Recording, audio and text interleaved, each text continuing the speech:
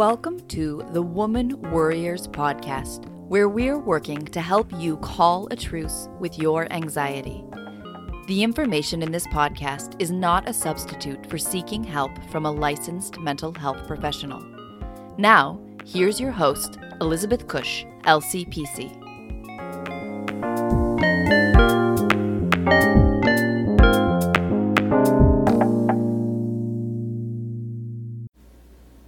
Welcome back to the Woman Warriors podcast. I am on vacation, so this week we don't have a new episode, but I'm so excited to share that this past week we hit over 20,000 unique downloads for the podcast. This is amazing to me. It's been less than 2 years since this podcast was birthed. And so to make that over 20,000 unique download mark before I hit the 2-year mark, that's pretty darned amazing. And I'm super excited. So in honor of that, I'm sharing again Dr. Janice Webb's interview on childhood emotional neglect. It is my most downloaded to date podcast with 903 as of today, unique downloads for that particular episode. So I'm resharing that popular episode because I just want to thank you all. It's such an amazing discussion that we have. And two, I just want to say thank you all for being a part of this journey. Thank you for continuing to listen and sharing the podcast so that it continues to grow. And I'm excited to think about the next 20,000 downloads and where that will take us. So without further ado, here is my conversation with Dr. Janice Webb about childhood emotional neglect. Dr. Janice Webb is a recognized psychologist with over 25 years' experience. She's dedicated herself to researching, exploring, and educating others on childhood emotional neglect. And she's the author of the best-selling books and truly amazing books, Running on Empty, Overcome Your Childhood Emotional Neglect, and Running on Empty No More, Transform Your Relationships with Your Partner, Your Parents, and Your Children. I must say I recommend these books a lot to my clients. I've read them both. They have so much great information on how to heal childhood emotional neglect with yourself, within yourself, as well as within your relationship. So I definitely recommend those. She's been featured on Psych Central, Psychology Today, The Elephant Journal, NPR, and the Chicago Tribune. She also has a private practice in Lexington, Massachusetts. I hope you enjoy our conversation. The audio is not perfect. I will admit I've had some trouble with that, and I am working on it. So I hope you'll stick with this interview because it's really great and is packed full of great information. And just know that I am working to improve my audio, so for your listening pleasure. So I hope you enjoy it, and I'll check in at the end of the episode. Hello, everyone. Thanks for tuning in this week where we have Janice Webb, PhD, here to talk to us about childhood emotional neglect.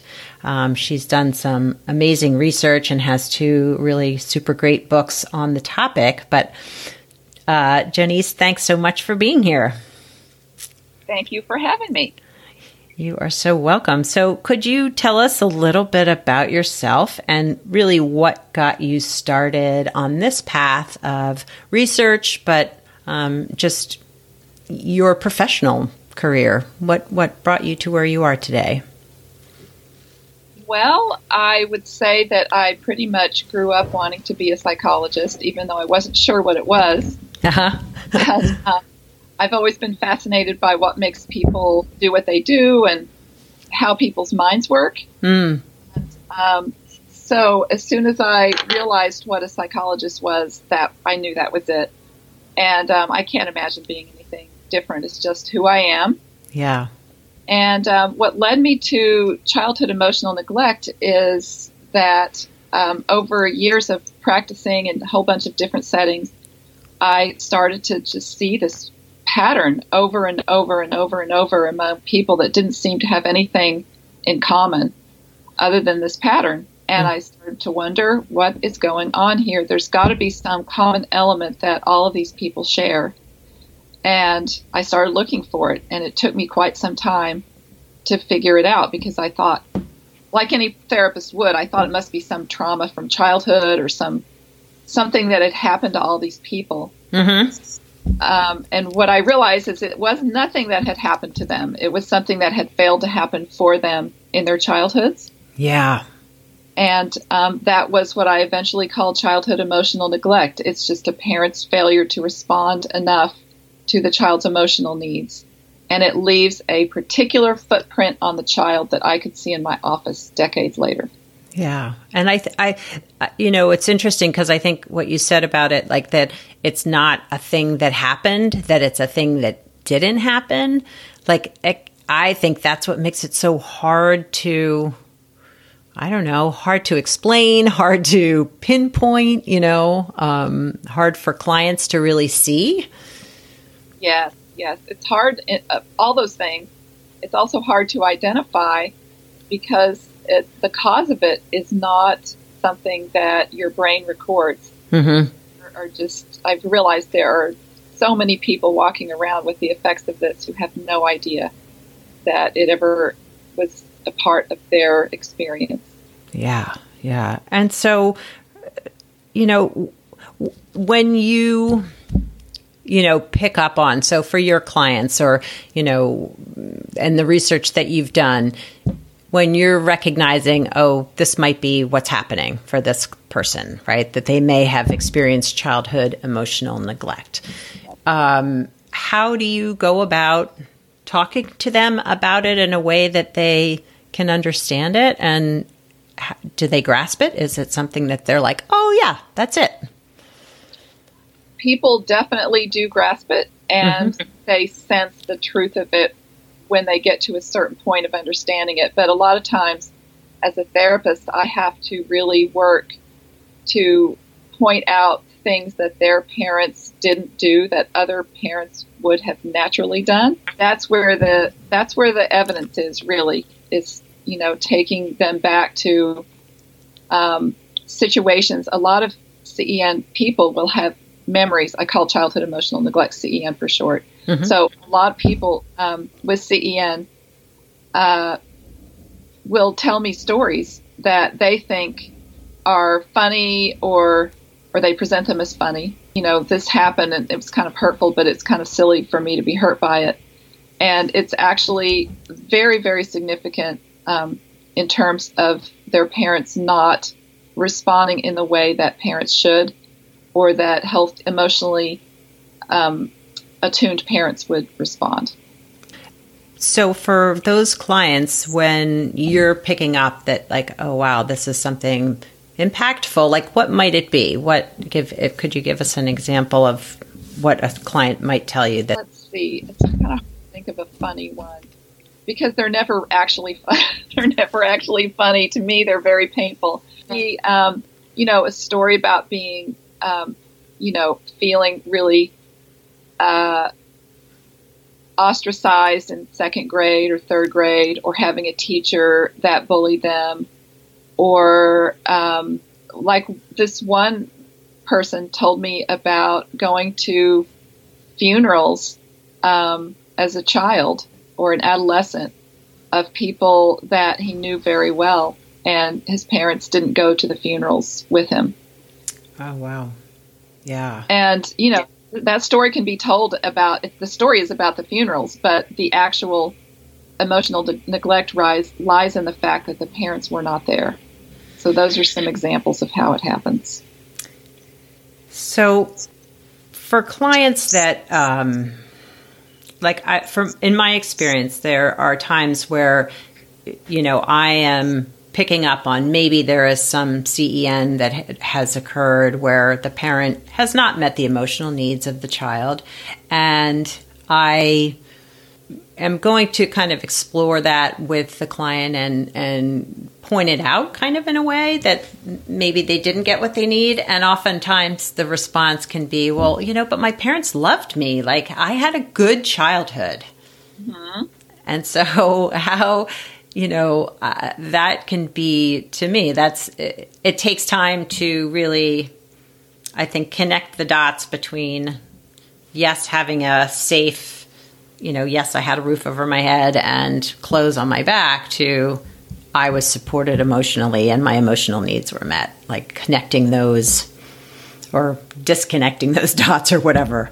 Yes, disconnecting, right? Yeah. If I've heard that from so many people that, and CEN people can be very defensive of their parents, in fact, and for good reason. Their parents did a great job in so many ways and provided them, for many, they were supplied with everything materially that they needed, maybe even way above what they needed.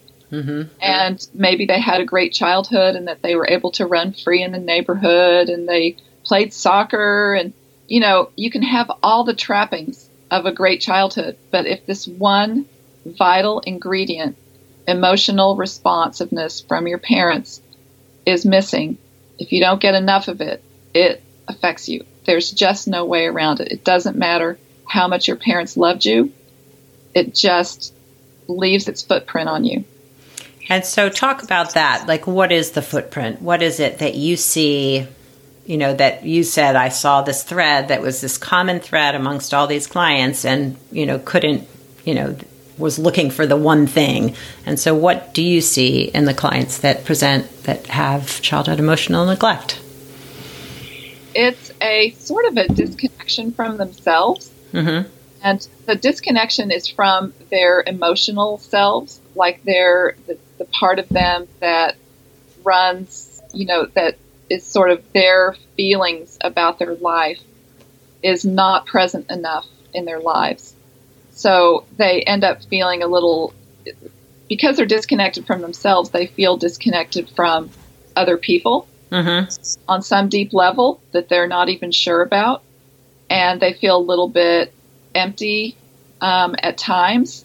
Yeah. And out of place. And kind of a lot of times they feel a little bit lost, like they don't know, they have trouble making decisions that are right for themselves.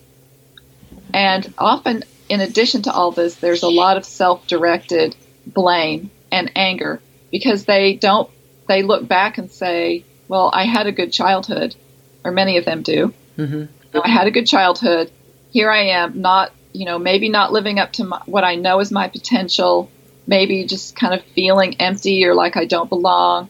I'm not like other people, and it's all my fault. I was just born with a flaw. And yes. So there's this feeling of just being different than everyone else. Yeah. That to me, that sort of fatal flaw, as you call it in your first book, The Running on Empty, like that resonates. I'm going to read just a little bit of a quote that I had highlighted that really struck me, where you say, emotionally neglected people tend to feel that they must keep their true selves hidden away from others because if they let people get too close to them, their flaw will be exposed. And I think that's so powerful. And so, I don't know, it really hits the nail on the head. Yeah, it speaks to that deep sense that something is missing in me that other people have, something is wrong with me that sets me apart. Mm-hmm. And really the only thing that's missing or wrong is not having enough access to your own feelings. And once that's fixable. So that's the great side of it. Right. That is the amazing side of it, is that it is fixable and that it's not a life sentence or something that you always have to feel, right? Like that feeling can go away, that there's something wrong with you. Yeah, exactly. It's not a real flaw. It's not a disorder. It's not a disease. It's something that if you take the steps and you go through the process, you can make a big difference and feel very different in your life. Yeah. Part of this that I think is so exciting. It is. And I think, as you mentioned, like that connection to yourself and your own emotions, like that's the hardest part, but that's the key. Yes, exactly. It is the hardest part and it is the key. And so do you see any difference in the presentation of CEN with men and women? And I don't even know if you've looked at that, are there different sort of external or symptoms or whatever that are different? I think so. Yeah, I think so. I've written a couple of blogs about this. I think the biggest difference I see between men and women, and there's a lot of overlap, so this is just like, general trends, is that men tend to not direct the blame at themselves as much. They don't really think in terms of blame. Like, men don't blame their parents, they don't blame themselves, they just get angry. So the one emotion that men are better able to connect with than women is anger. Yeah. And women direct it at themselves, like, I'm responsible for whatever is wrong with me, whereas men don't really turn it at themselves as much. They tend to turn it outwards more. Yeah, and sort of just be angry at other things outside themselves. Other things, other situations. And I think it's partly because anger is the one emotion that, I think this is changing, or let's hope so, that anger is the one emotion that men are allowed to have. Women are not supposed to be angry. So women focus it more inward. Yeah. And so it's, CEN is no different in that respect. Well, and to me, that speaks to how the research shows that women tend to be or are diagnosed more often with an anxiety disorder. So, I mean, what I see is that, if you're directing that self-blame and there's something wrong with me, that it's all internalized, I mean, not only does it increase anxiety, but it can increase depression and just feelings of self-worth and all of that. Yeah, and an interesting thing about anxiety and CEN is that when someone comes to me with anxiety, because I think in CEN terms, I start to help them look at, to redefine the anxiety as a whole bunch of feelings that are blocked off, melded together. So I try not to let my patients use the word anxiety, because I want them to think more in a more complex way. What are these emotions exactly? And when you start trying to figure out the layers that make up the anxiety, it's really oftentimes, I mean, of course, anxiety just has a biological component to it. Science has established that. So yes, there's that. And I'm not trying to say anything about that. Sure. Just a style of managing your feelings that can lead you to have anxiety. And that style is blocking your feelings off because you were raised to block your feelings off. Right. But those feelings, they all blend together and they turn into a stew. And that stew might be anger, it might be anxiety. A lot of people are irritable who have CEN. Yes. That's just like a soup. They're just different soups that different people have. And so some people end up with an anxious soup. And when you start to tease it all apart, you see it's made up of all this other stuff. Yeah, it's funny. As you were explaining that, I was picturing this like tangle of either like jewelry chains or yarn, and you're just slowly like teasing it apart into all the different, individual strands to recognize what all the emotions are. Yes, exactly. I have that same image. Yeah. Well, and I think, I think anxiety tends to lead people in general to sort of push away. They want to, I don't want to feel that way anymore. Let's stuff that down. Let's avoid. Let's get busy. Let's do things to not feel, which just I think increases the anxiety. And so like counterintuitively, I think for some clients, it's like, no, we want to feel it and we want to explore it. And like, what are the feelings behind it? Which is really what I get from your books as well, is like, we want to know what those feelings are. We want to feel them. Yeah, exactly. Feelings can seem, when you grow up in a household that doesn't talk about feelings or share feelings, you get the message that feelings are bad and should be avoided and you shouldn't let people see that you have them.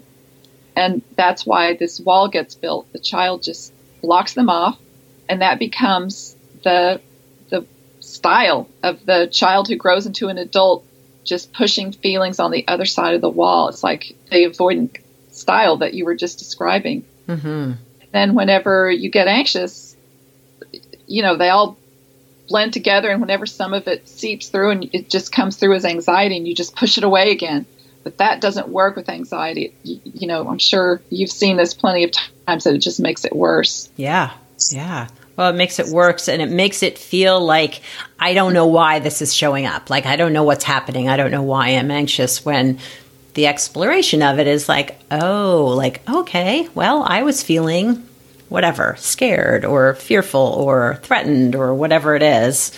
Exactly. Shamed. Yeah. Yeah. Yep. And you can put actual words to the real feelings that are involved.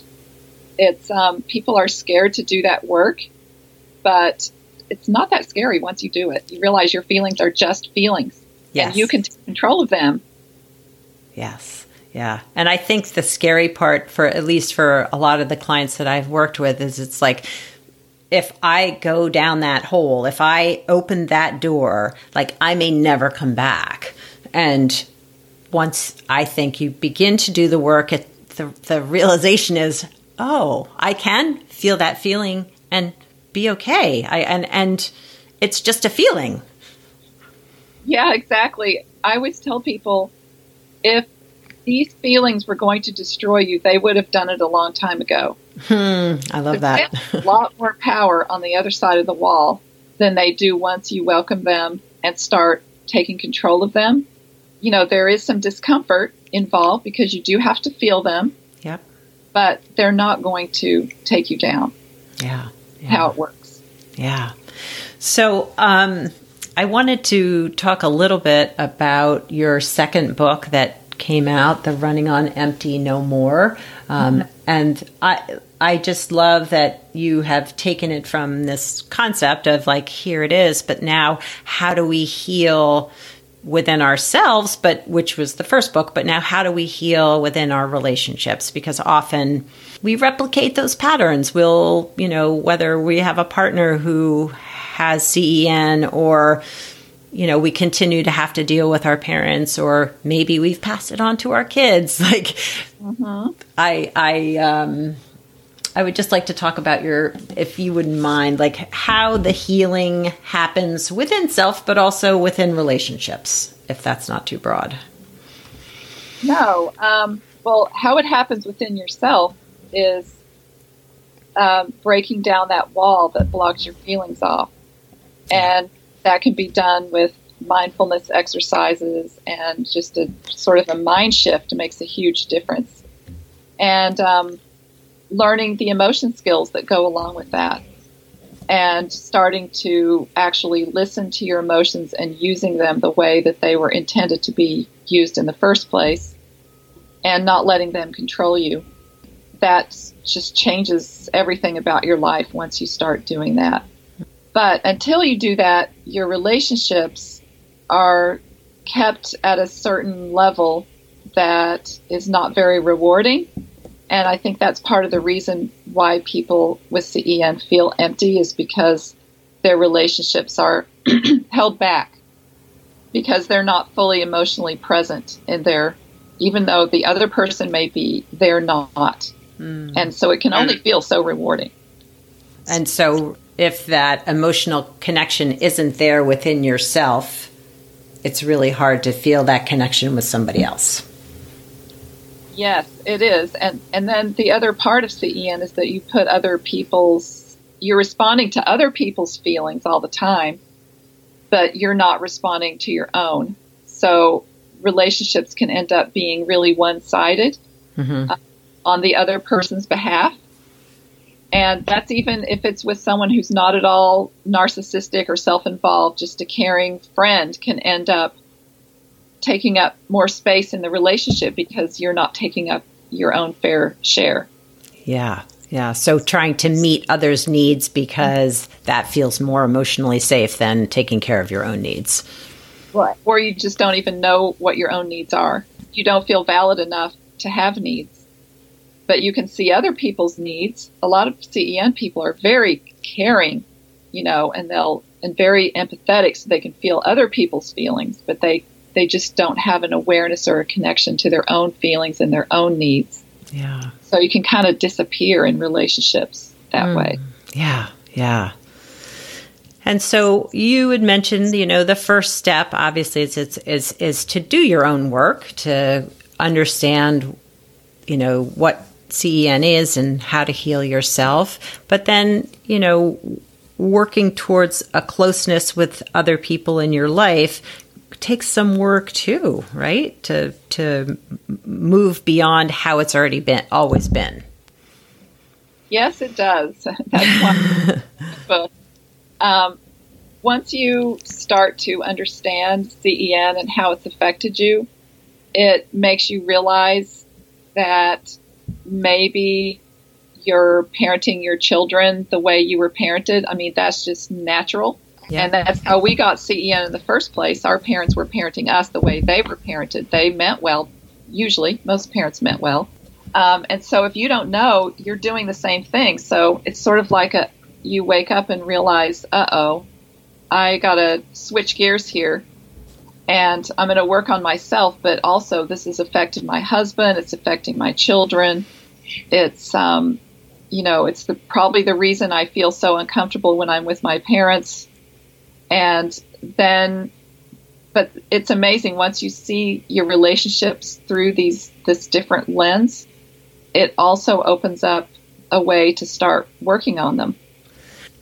I think the whole parenting piece can be kind of overwhelming for at least some of the clients I've had that have CEN, that, the guilt and the shame of, how, I want to do things differently, or I wanted it to be different. And yet here I've created these same patterns. I've done the same thing. And now my kids are showing the signs of CEN. I think that can be really hard.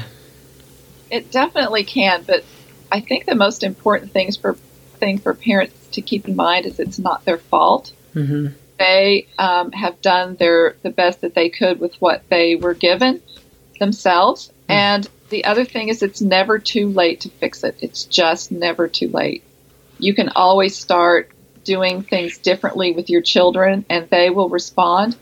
In Running on Empty No More, the second book, I talked about how to change how you are with your children, whether they're young or whether they're teenagers or whether they're adults.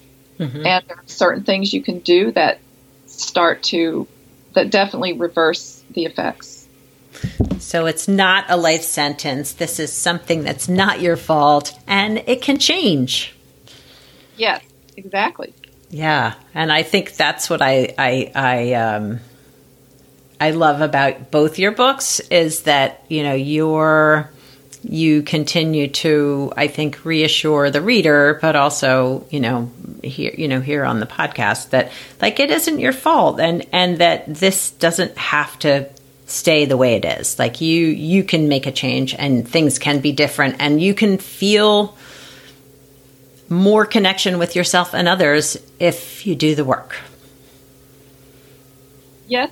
Definitely. I've watched so many people, either in my practice or my online program, just come alive. I mean, that is what seems like is happening, is they're getting it, gradually reclaiming their emotions and starting to use them.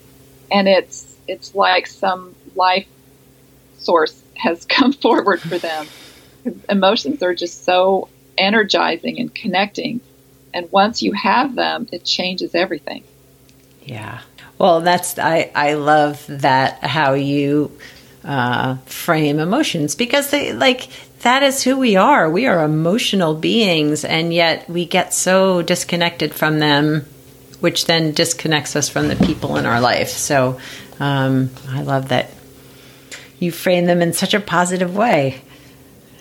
Yeah. Well, I there was a neuropsychologist I quoted in my first book. I'm trying to think of her name, Jill something late. I can't remember, but she's a neurobiologist. Uh-huh. And she said, we think of ourselves as thinking creatures who feel, but actually we are feeling creatures who think. Wow, I love that. Yeah, it is. It's how we're wired. And so I will find her name and add that to our show notes for people who may want to know more about that.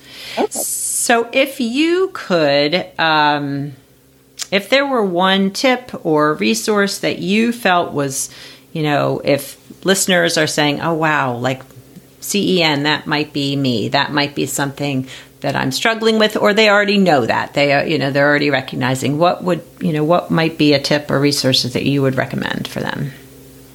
I would suggest they go to my website, which is emotionalneglect.com, and take the emotional neglect questionnaire. Mm-hmm. It's free, and you join my newsletter, and then you take the questionnaire, and you can find out. It just asks like 22 questions. It takes just like 5 minutes to take it. Mm-hmm. And it will help you figure out whether you're affected by it. And then also you can receive my newsletter, which comes weekly and is chock full of information about CEN and how to recover from it. Nice. Well, and I would also recommend both your books because they're both awesome, and I give them away to my clients all the time. So I have had some, I think it's really opened some doors for clients to be able to say, I'm not the only one that's feeling like this too, that this is a common experience. Yes, exactly. Yeah. Well, thank you so much for being on the Woman Warriors podcast. Are there any upcoming projects for you, and how do people find you? I guess through your website, but do you have anything upcoming that you want the listeners to know about? Sure. In May, I will be relaunching my program, my online CEN recovery program called Fuel Up for Life. And so there will be new enrollment happening. And if you're on my newsletter, you'll be informed about that. And then also in June, I'm doing a CEN recovery retreat at Kripalu Center in Western Mass. And I'm very excited about that. It's like a 2-day retreat. So thank you. All right. So emotionalneglect.com. And I know you are, and you're on Facebook and all that too. So, oh yeah, everywhere. All right. Well, we will put your links in the show notes. And again, thank you so much for being a guest today. I really appreciate your taking the time to talk to me today. Thank you so much. Thanks for talking to me. Mm-hmm. Thanks again for making the podcast a success. Thank you for tuning in again to this interview with Janice Webb that I did at the very beginning of the podcast journey, so last year. And I hope you will continue to tune in as we have more guests, more interesting topics, more strategies for helping you manage the worry, the stress, and the overwhelm. And I just hope you have a wonderful week. I am on vacation, but I will be back next week with a brand new episode. I look forward to sharing that with you. Ciao for now from this Woman Warrior.